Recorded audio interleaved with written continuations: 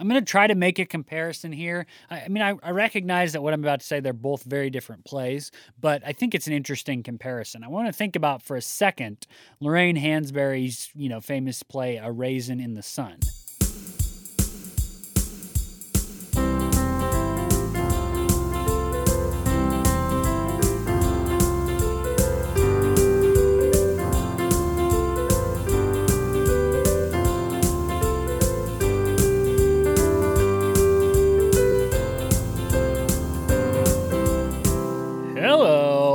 Welcome back to No Script, an unscripted conversation about theater's best scripts. I'm Jacob Mann Christensen.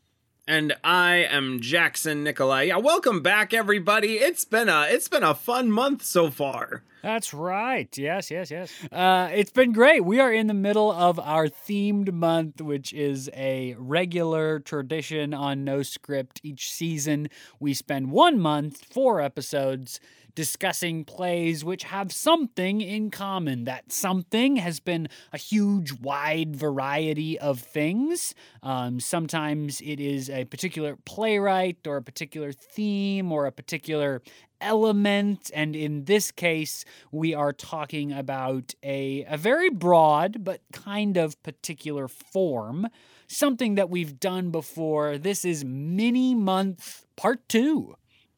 Yeah, Mini Month Part 2. We've dwelt on this theme before, engaging shorter style plays, one-act plays sometimes, but also just short plays.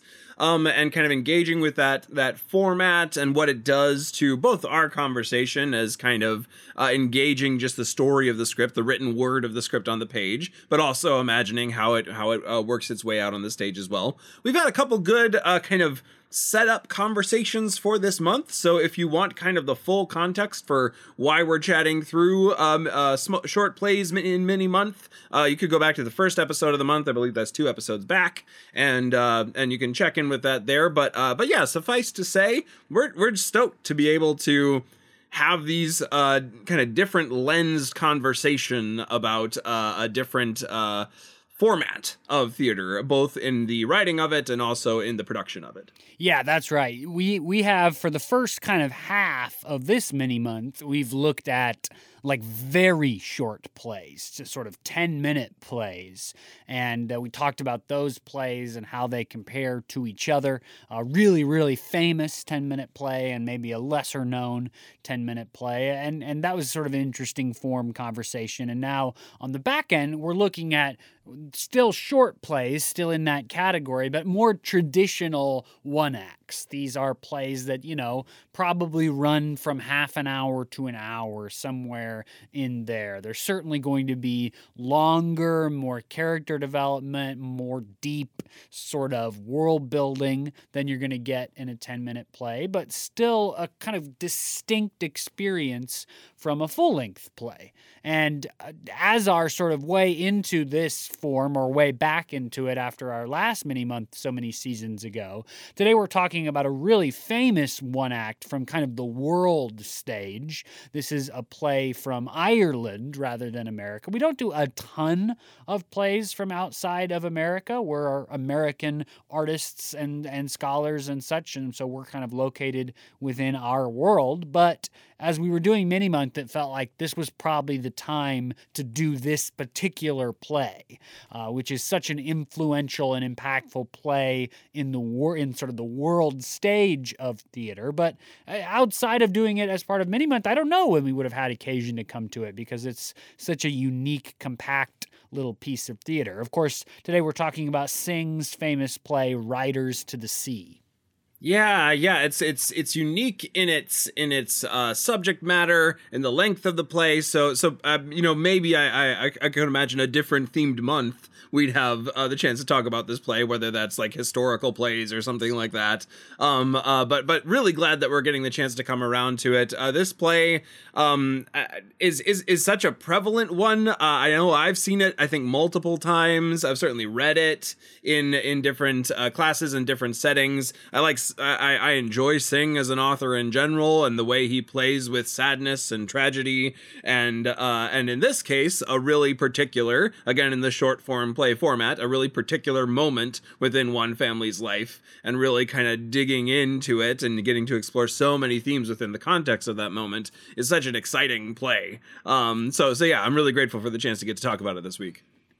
Yeah, well, and I'm really already sort of diving into the form discussion to think about what you just said. This play is really two moments, or I mean, there's probably more than that. But if you think about, we've talked about these 10-minute plays, which often rely on this sort of build up to an execution of some sort of central moment or element that really defines those really concise pieces. And in this play, in the longer format, has occasion to offer us two such moments and then kind of put them in conversation with each other, right? I mean, to steal from the synopsis later on, it's not just one son that dies in this play or that is lost in this play, it's two.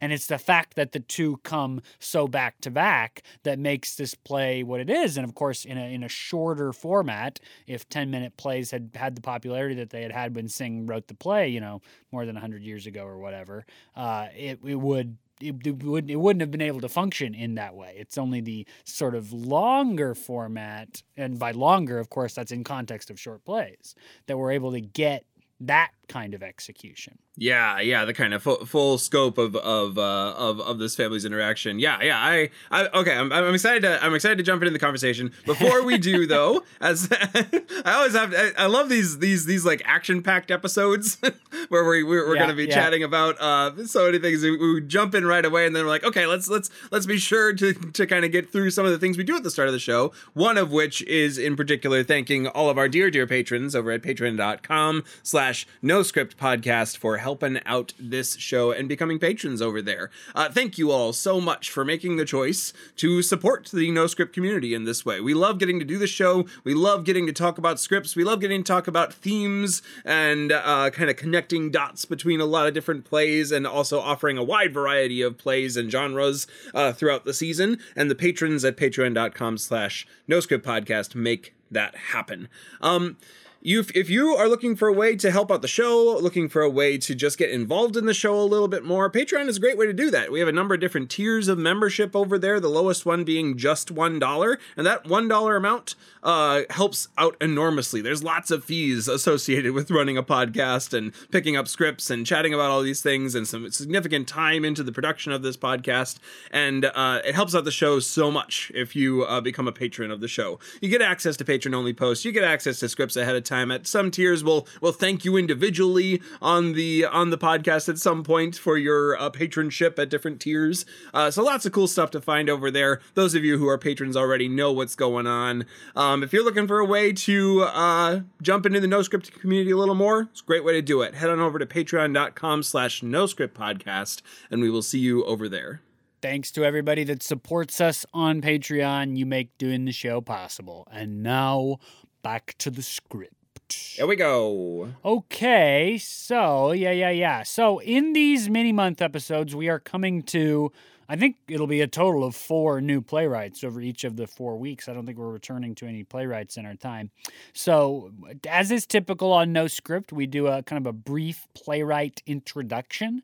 And because these episodes are abbreviated because of how we're running mini-month, these playwright introductions are also going to be very abbreviated. The context sections are. We're not going to do the really kind of full backgrounds or the fullest that we can get backgrounds that we do in our longer episodes. So just a heads up on that. This is going to seem, for a playwright like Synge, who is hugely influential, this is going to seem like iconic guy, that we're giving him kind of short shrift, and that's probably true to some degree, but thus is the limitations of the format, and we will stick to them. So, J.M. Synge, or John Millington Synge, is an Irish playwright. He's part of this movement called the Irish Literary Revival. He died very young, so he really didn't write the kind of full library of works that we see from other playwrights of the time, but he still had a fair amount of stuff produced over the course of his life. So you're going to recognize plays like In the Shadow of the Glen, Riders to the Sea, of course, The Playboy of the Western World, The Well of the Saints, The Tinker's Wedding. He wrote a lot about the conflict, perhaps, or the tension, or the reality of Catholicism in rural Ireland, in these sort of small town places where they held different, the Catholics would have referred to them as pagan religious practices, pagan religious traditions and rituals. I'm not sure that language is really appropriate anymore, but that's certainly how Catholicism would have defined them. And so the tension between these other religious practices, these long-standing traditions in these small Irish communities, and the kind of prevalent Catholicism of the time. And you'll see that come through in a lot of this stuff. It's certainly going to come through in our conversation today. He studied at Trinity College, Dublin, which, of course, is a big name in and of itself, and ended up studying music in Germany for a while. He went around he went around Europe sort of doing different studies and looking at different cultures. But he was suffering from, in the long run, from Hodgkin's, and that sort of Hodgkin's-related cancer that he experienced was a really, of course, painful part of his life, and it impacted his ability to travel to some degree. But in order to write this play, he ends up traveling kind of in the early part of his career to a place called the Aran Islands. In your head, you might think about the recent Oscar-nominated movie, the Banshees of Inisherin. I think that, in fact, I know, because I know several of them, that folks who come from Ireland are not at all happy about the presentation of these rural Irish communities in that movie. But if you need to think in terms of stereotype and trope about the kind of community that the Aran Islands are and that this play is set in, you might think of that movie. So he writes a book. Synge writes a book about the Aran Islands. It's a famous book. Yeats does the illustrations. Synge calls it this sort of first serious piece of writing that he had done. And out of that experience, having lived in the Aran Islands, studied the Aran Islands, he writes the two plays, Riders to the Sea and The Shadow of the Glen. And Riders of the Sea, of course, is the play that we're talking about today. It first was produced in February of 1904 in Dublin. It has gone on to be produced worldwide because of its incredible poetry, its incredible heartbreaking sadness, its portrayal of these desperately impoverished communities. It's been adapted into film and opera and dance. I mean, over the 120-ish years of its life, it's really it's been one of the most famous plays to come out of Ireland. Not perhaps but certainly in that group. Riders to the Sea is also famous for its presentation of keening. Right, this Irish tradition of lament. It's not just an Irish tradition, but it is famously Irish. This tradition of families keening at the wake of their dead loved ones. It's a way of expressing grief. It's a public encounter with grief and mourning. And this play ends with this staged, famous portrayal of this long-standing tradition of keening. I'm sure we will talk about that some in our conversation, but that's sort of the most eagle-eye view of Synge and the life that Riders to the Sea has had. It is a major piece of work despite its very, very short length. Yeah, pretty short length. I think one of its at least current modes of existence is oftentimes in college theater. This is a great show for college theater to do because you have you have some dialect work, pretty significant dialect work. It's short and sweet. It's really dramatic. Lots of unity. If you know the unities, unity of place and time, all of those. It's in one setting the whole time. So that's the context that I've seen it a lot. But it continues to be produced. I think it has had some films made of it. So yeah, super cool script for those reasons, and it continues to have a life of its own. I'm gonna jump into the synopsis real quick. Again, we're doing abbreviated versions of synopsises, so hang on, everybody. The Riders to the Sea is a play that focuses on a family. This family is on an island on the west of Ireland. And it all takes place in one room on one day, sometimes significantly in the past, I would say. Probably Synge was writing this to be contemporary in its time. And so most people tend to adopt the time frame that the play was written in. So a while ago. The family is going through a moment of kind of liminal grief. They have lost contact with a son of theirs who was on the sea. Now we find out throughout the play that this is a repeating theme for this family. There have been many sons in this family lost to the sea. The father was lost to the sea. The father-in-law of this family was lost to the sea. So this is a common theme for this family. And the main characters that we're interacting with are Moria, who is the mother. We have Kathleen, who is her daughter, Nora, who is her younger daughter, and then her kind of last present son, Bartley, also appears throughout the course of the play. The opening scenes were with Nora and Kathleen are talking about how their brother Michael has gone missing, and he's been missing, I think, for 9 days. It's been a while, and they're not really sure where he is. They know he went out on a ship. They know that he was on the sea, and they haven't heard from him since. So they're kind of waiting to hear word, all the while kind of knowing what the word will be once they hear it. Moria has been in kind of mourning, even though she does not know for sure that he's dead. But what has changed today is Nora brings a garment home to Kathleen, or a package home to Kathleen. They don't really know what is in it. They say that the young priest in town has received this package from a body that was found, I believe, up in Donegal, which is important because it's many days away, many days upshore. So if it was Michael would have died at sea and then blown through the waves many days upshore, had been found, and they have some garments trying to identify this body.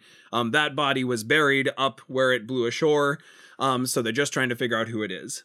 They're worried that showing this package to Moria would kind of advance her grief even more, so they keep it secret from her to start with, and try to find a time to look at the garments when Moria isn't in the room. Moria comes in, she's in mourning for Michael. They're all sort of in mourning for Michael because they kind of know, but some of them are kind of holding on to some hope as well. Bartley comes into the scene. Bartley is the last remaining son of this family, and he's trying to sell some of their livestock to get some money. He says, today's the day. I got to get to this ship that's going to go to this fair where there's going to be a place to sell the horses, and it'll be good for that. So he is kind of getting ready to head out onto the sea again. He has to get this ship to get to the fair to get there in time. And he's taking 2 horses with him, a red mare and a gray pony. He's warned by his mother Moria that the wind is not great today. The sea is killing us. You shouldn't go. Stay home. Please stay home. There's some kind of back and forth between him and Moria and Kathleen. Also, Kathleen kind of weighs into it, saying things like, this obviously isn't going to work, Moria. There's no way that anyone can tell young men to not stay off the sea. They will continue to go onto the sea to find the opportunity that the sea offers, and the opportunity for life, basically, the money that it brings and the food that it brings, etc. This leads to a kind of a tense leaving for Bartley, who leaves without Moria's blessing. The family kind of reels from that after Bartley leaves. He also leaves without having eaten, so Nora notices this and gets some food ready for him and gives it to Moria. Kathleen says, Moria, go find him at the well as he's leaving, as he's watering the horses before he has to go. Bless him on his way, give him some food, and maybe we'll divert some disaster because you haven't blessed him on his way out the door. So eventually Moria does leave to try to bring that bread and that blessing to Bartley, which leaves time for Nora and Kathleen to look at the package. And they open up the package. It's a shirt. They don't recognize the shirt. They're trying to compare it to something or other. There's also, though, a sock in there that Nora does recognize. She recognizes it because of the stitch pattern. She notices her pattern and her mistake in the pattern. And that confirms for them that this is in fact Michael's clothing, that Michael is in fact dead and buried up shore away. And they begin the process of truly grieving that.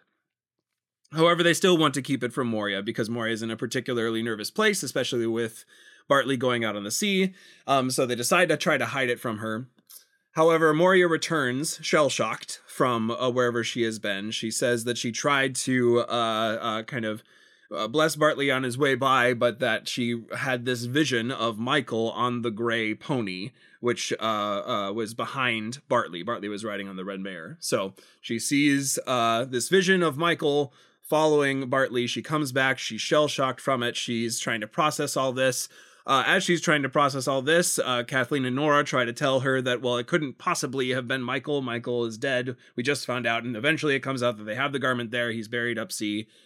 They start as this interaction is continuing to hear the keening, the kind of wailing, or the people beginning to come towards the house. Not really sure what it is. They look out and they see them carrying something that looks a lot like a body up towards the house. And they wonder if it's Michael. They come into the door. Eventually, members of the community tell this really kind of tragic and act of almost seems like fated death on this family of Bartley being thrown into the sea by the gray pony. Into the sea, he's swept out to the rocks and he dies on the sea, basically just offshore. He wasn't even on the boat yet. So they begin the process of dealing with that reality. You have a number of scenes in this moment where Moria is kind of recounting her family's basically curse, although I don't think she necessarily says that word, but the way that her entire family has been lost to the sea, essentially, and that now she need not all the men stay in her awake. family.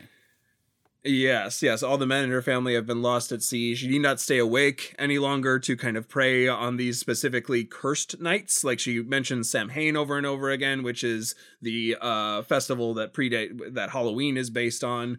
So she says, I don't need to worry about that anymore. All the people who would die on the sea have died on the sea. And it kind of ends in this basically a start of a wake for Bartley, and also kind of tangentially for Michael, who isn't there. It's, oh my gosh, the visual image of Bartley's body, and then they lay Michael's bundle of clothes onto it is, oh boy, that is a real striking moment. Oh gosh. No. So yeah, that's kind of the scope of the script. It ends there, and you're kind of left with the wondering of what awaits for this family as a result of it. The other prop that I'll just note that I've neglected to kind of weave into the story is the whole time there are these white boards there in the house that they live in, and these white boards were bought ahead of time thinking that they would need to bury Michael in a coffin, so they bought really nice kind of whitewash boards to bury Michael. Turns out it gets assigned to a number of different people. Moria almost claims them for herself. Eventually, I believe they're used for Bartley. But that's the other kind of really visual looming presence of death and dying that is a part of this family's life at the moment. Yeah, it's actually a fairly moving moment when one of the daughters, Kathleen, asks one of the men of the village who've come in to make a coffin for Bartley out of the white boards, because as you've described, it's gone from being like this coffin for Michael, but now they know that Michael has actually had a clean Christian burial, they say, in a different part of the island where his body had washed up. And then Moira claims that because if she's going to lose all of her sons, then she might as well die, is sort of her lament. But then she sort of makes a decision for life and to move on and to try to find a way forward. And so that coffin can finally be ascribed to Bartley's body. But of course, they can't make it. I mean, there is this hugely patriarchal society where the men, fished and brought in an income. So what's going to happen to this collection of women now that all the men in their family have died is really kind of concretized. I'm not sure that's a real word, but it's like Sure, sure. made concrete in this like having to ask someone else in the village to make the coffin, because that was going to be Bartley's job to make the coffin out of the whiteboards for Michael, but now he's dead too, so the coffin of the whiteboards for Michael is going to be used for him, but someone else has to make it. Right. Yep. Yeah, the way that it just kind of trades hands and responsibilities and assigned who it's assigned to is this it's both really certainly really masterful in the use of a prop on stage, and also just like this heavy weight of this family like having to hold the physical manifestation of death for them in their context every day and pass it along to the next the next person that needs it, which is kind of an alarming amount of them end up potentially needing it. And this relationship that they have to have with the sea, right? Which is the way in which they make money and travel.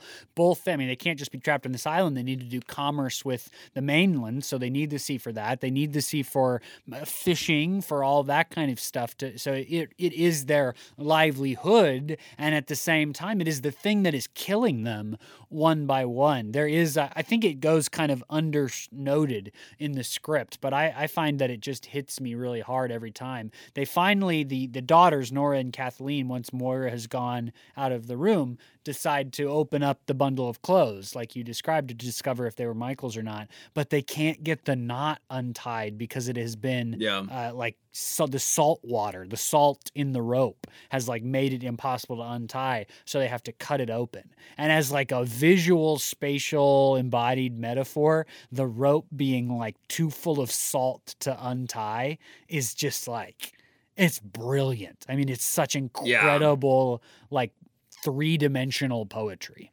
Yeah. It's so the force of the presence and the irreparable isn't the right word. The inability to fight the power of nature is such a prevalent theme in this play. You have the sea as the manifestation of that. You also have wind as a manifestation of that. There's a number of times when you get the door like flies open, and it's particularly called for multiple times in the script for the door to be kind of flung open with the wind.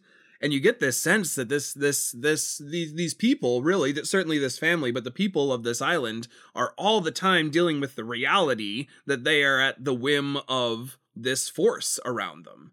And it kind of ties again into what you were saying at the beginning about the kind of tension between Catholicism and Christianity and these kind of older traditional beliefs that these people had, and the blending of those things, because all these characters, I think, attest to being some degree of Catholic. They are reverent of the priest, they use holy water, and yet also you have especially Moria and probably a little bit of Kathleen too, pretty steeped in traditions, and at one point you have Moria talking about the winds. It's a bad day to travel. The wind is in this direction, etc. You have Kathleen talking about how terrible it is if Michael is not the body that's buried up there, that he's just unmourned out on the sea with the black hags that dwell over the sea as his only mourners. So you have this old tradition mixed into the new, at the time, Catholicism, and you kind of have that at play with the knowledge that nature is pushing on them at all times. And that comes into real sharp focus very early in what I think is just a brilliant moment. I'm probably going to say that a lot. So Nora has come back from talking with the priest. In part, she's brought back this bundle of clothes, or is it Kathleen that brings back the clothes? I'm trying to remember the specific. Yeah, no, I'm right. So Nora has come back in after bringing back the bundle of clothes, and she talks about talking with the priest in town. Apparently the priest is the one that's brought these clothes for her. And she said to the priest, hey, can you try to talk Bartley out of going on the sea today? The sea is really rough. There's like, it's the wind is up. It's dangerous. And he's literally the last man alive in terms of making an income and having that sort of social power that being male ascribes in that society. And please don't let him go. He's committed to going, but it's dangerous. And he's literally the last of them alive. We need him to not go. And the priest says, this is Nora telling us what the priest says. "I won't stop him," says he, "but let you not be afraid. Herself does be saying prayers half through the night, and Almighty God won't leave her destitute," says he, "with no sons living." Right? So the priest at the very beginning of the play, the symbol of Catholic power, says, well, God is going to protect her from losing all her sons. And then as you think about this play in context of this tension, of course, the sea does in fact claim all the sons. So what is Synge saying about the role of God in this culture, about the power of the God of the Catholic religion being offered to these people, in context of their real lived lives where all of their sons do in fact die? Yeah, it's sitting right in the tension. I feel like it does an admirable job of sitting right in that tension. Because while it certainly shows that in fact the prayers or perhaps God does not hold back the death of these sons. It also shows these characters kind of really the keening scene at the end valuing the kind of proper way to send off these people, and you see the worth of that to them as well. So it's a fascinating play for that, kind of sitting in the tension of that historical moment of belief systems kind of meeting each other, sometimes clashing, sometimes kind of intertwining, and pieces of it still remaining in amidst with the new. Yeah, I want to point us towards thinking about the form a little bit. And one way I want to do that is I'm going to try to make a comparison here. I recognize that what I'm about to say, they're both very different plays, but I think it's an interesting comparison. I want to think about for a second Lorraine Hansberry's, famous play, A Raisin in the Sun. Because in A Raisin in the Sun, there is this sense in which the family is waiting for the check. Right? That's the thing. They spend a lot of the play waiting for this check, this piece of news, this thing that is going to change their lives. And because Raisin in the Sun is a full-length play, and in fact kind of a long full-length play, there's a lot of time for the waiting to be part of the story. Now, I just want to compare that. And again, I know they're very different plays, but if you think about Riders to the Sea, we don't see the waiting period.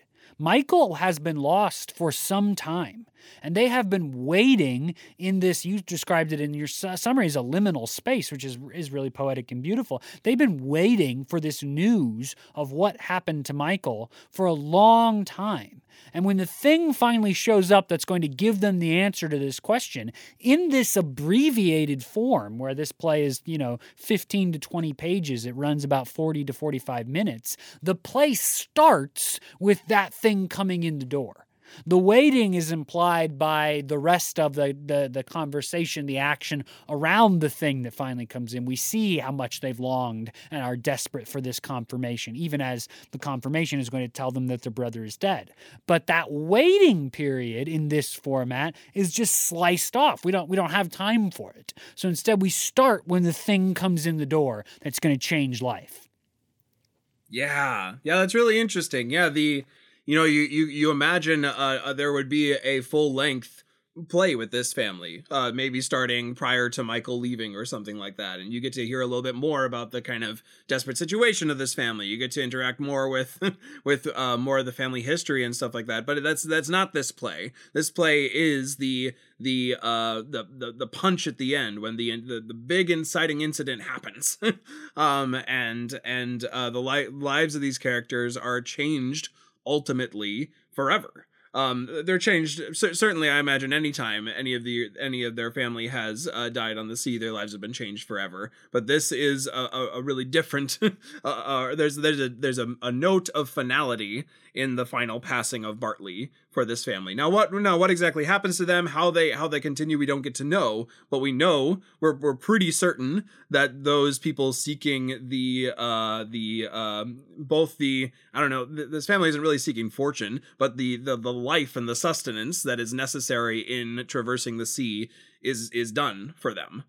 So something else is happening as a result of it. And Moira's speeches at the end about There is a sort of a real desperation and panic and overtaking grief that she experiences when she doesn't know what's going to happen next, when she sees this vision and she knows that it means Bartley's going to die. But one of the really major fascinating changes in the play and I think it's so powerful for an actor to walk through this is the way in which Moira's sense of the world shifts when she knows Bartley, when the body comes in, she begins the keening process. Her outlook on this situation, to me, it's I don't want to say that it's surprising or shocking or anything like that, because that to me sounds like it's unjustified, which it's not at all. That's not what I'm saying. But it is, it's a shift. It's a very major shift in the course of this character and her perspective on their deaths. And it so clearly defines the end of the play. This movement from unknowing, from worry and suspicion to the knowing and the moving forward. And it's not like that she just moves on when her son's body comes in the door. That's not it at all. But the monologues that she gives at the end, they remind me actually of the end of Uncle Vanya in some way.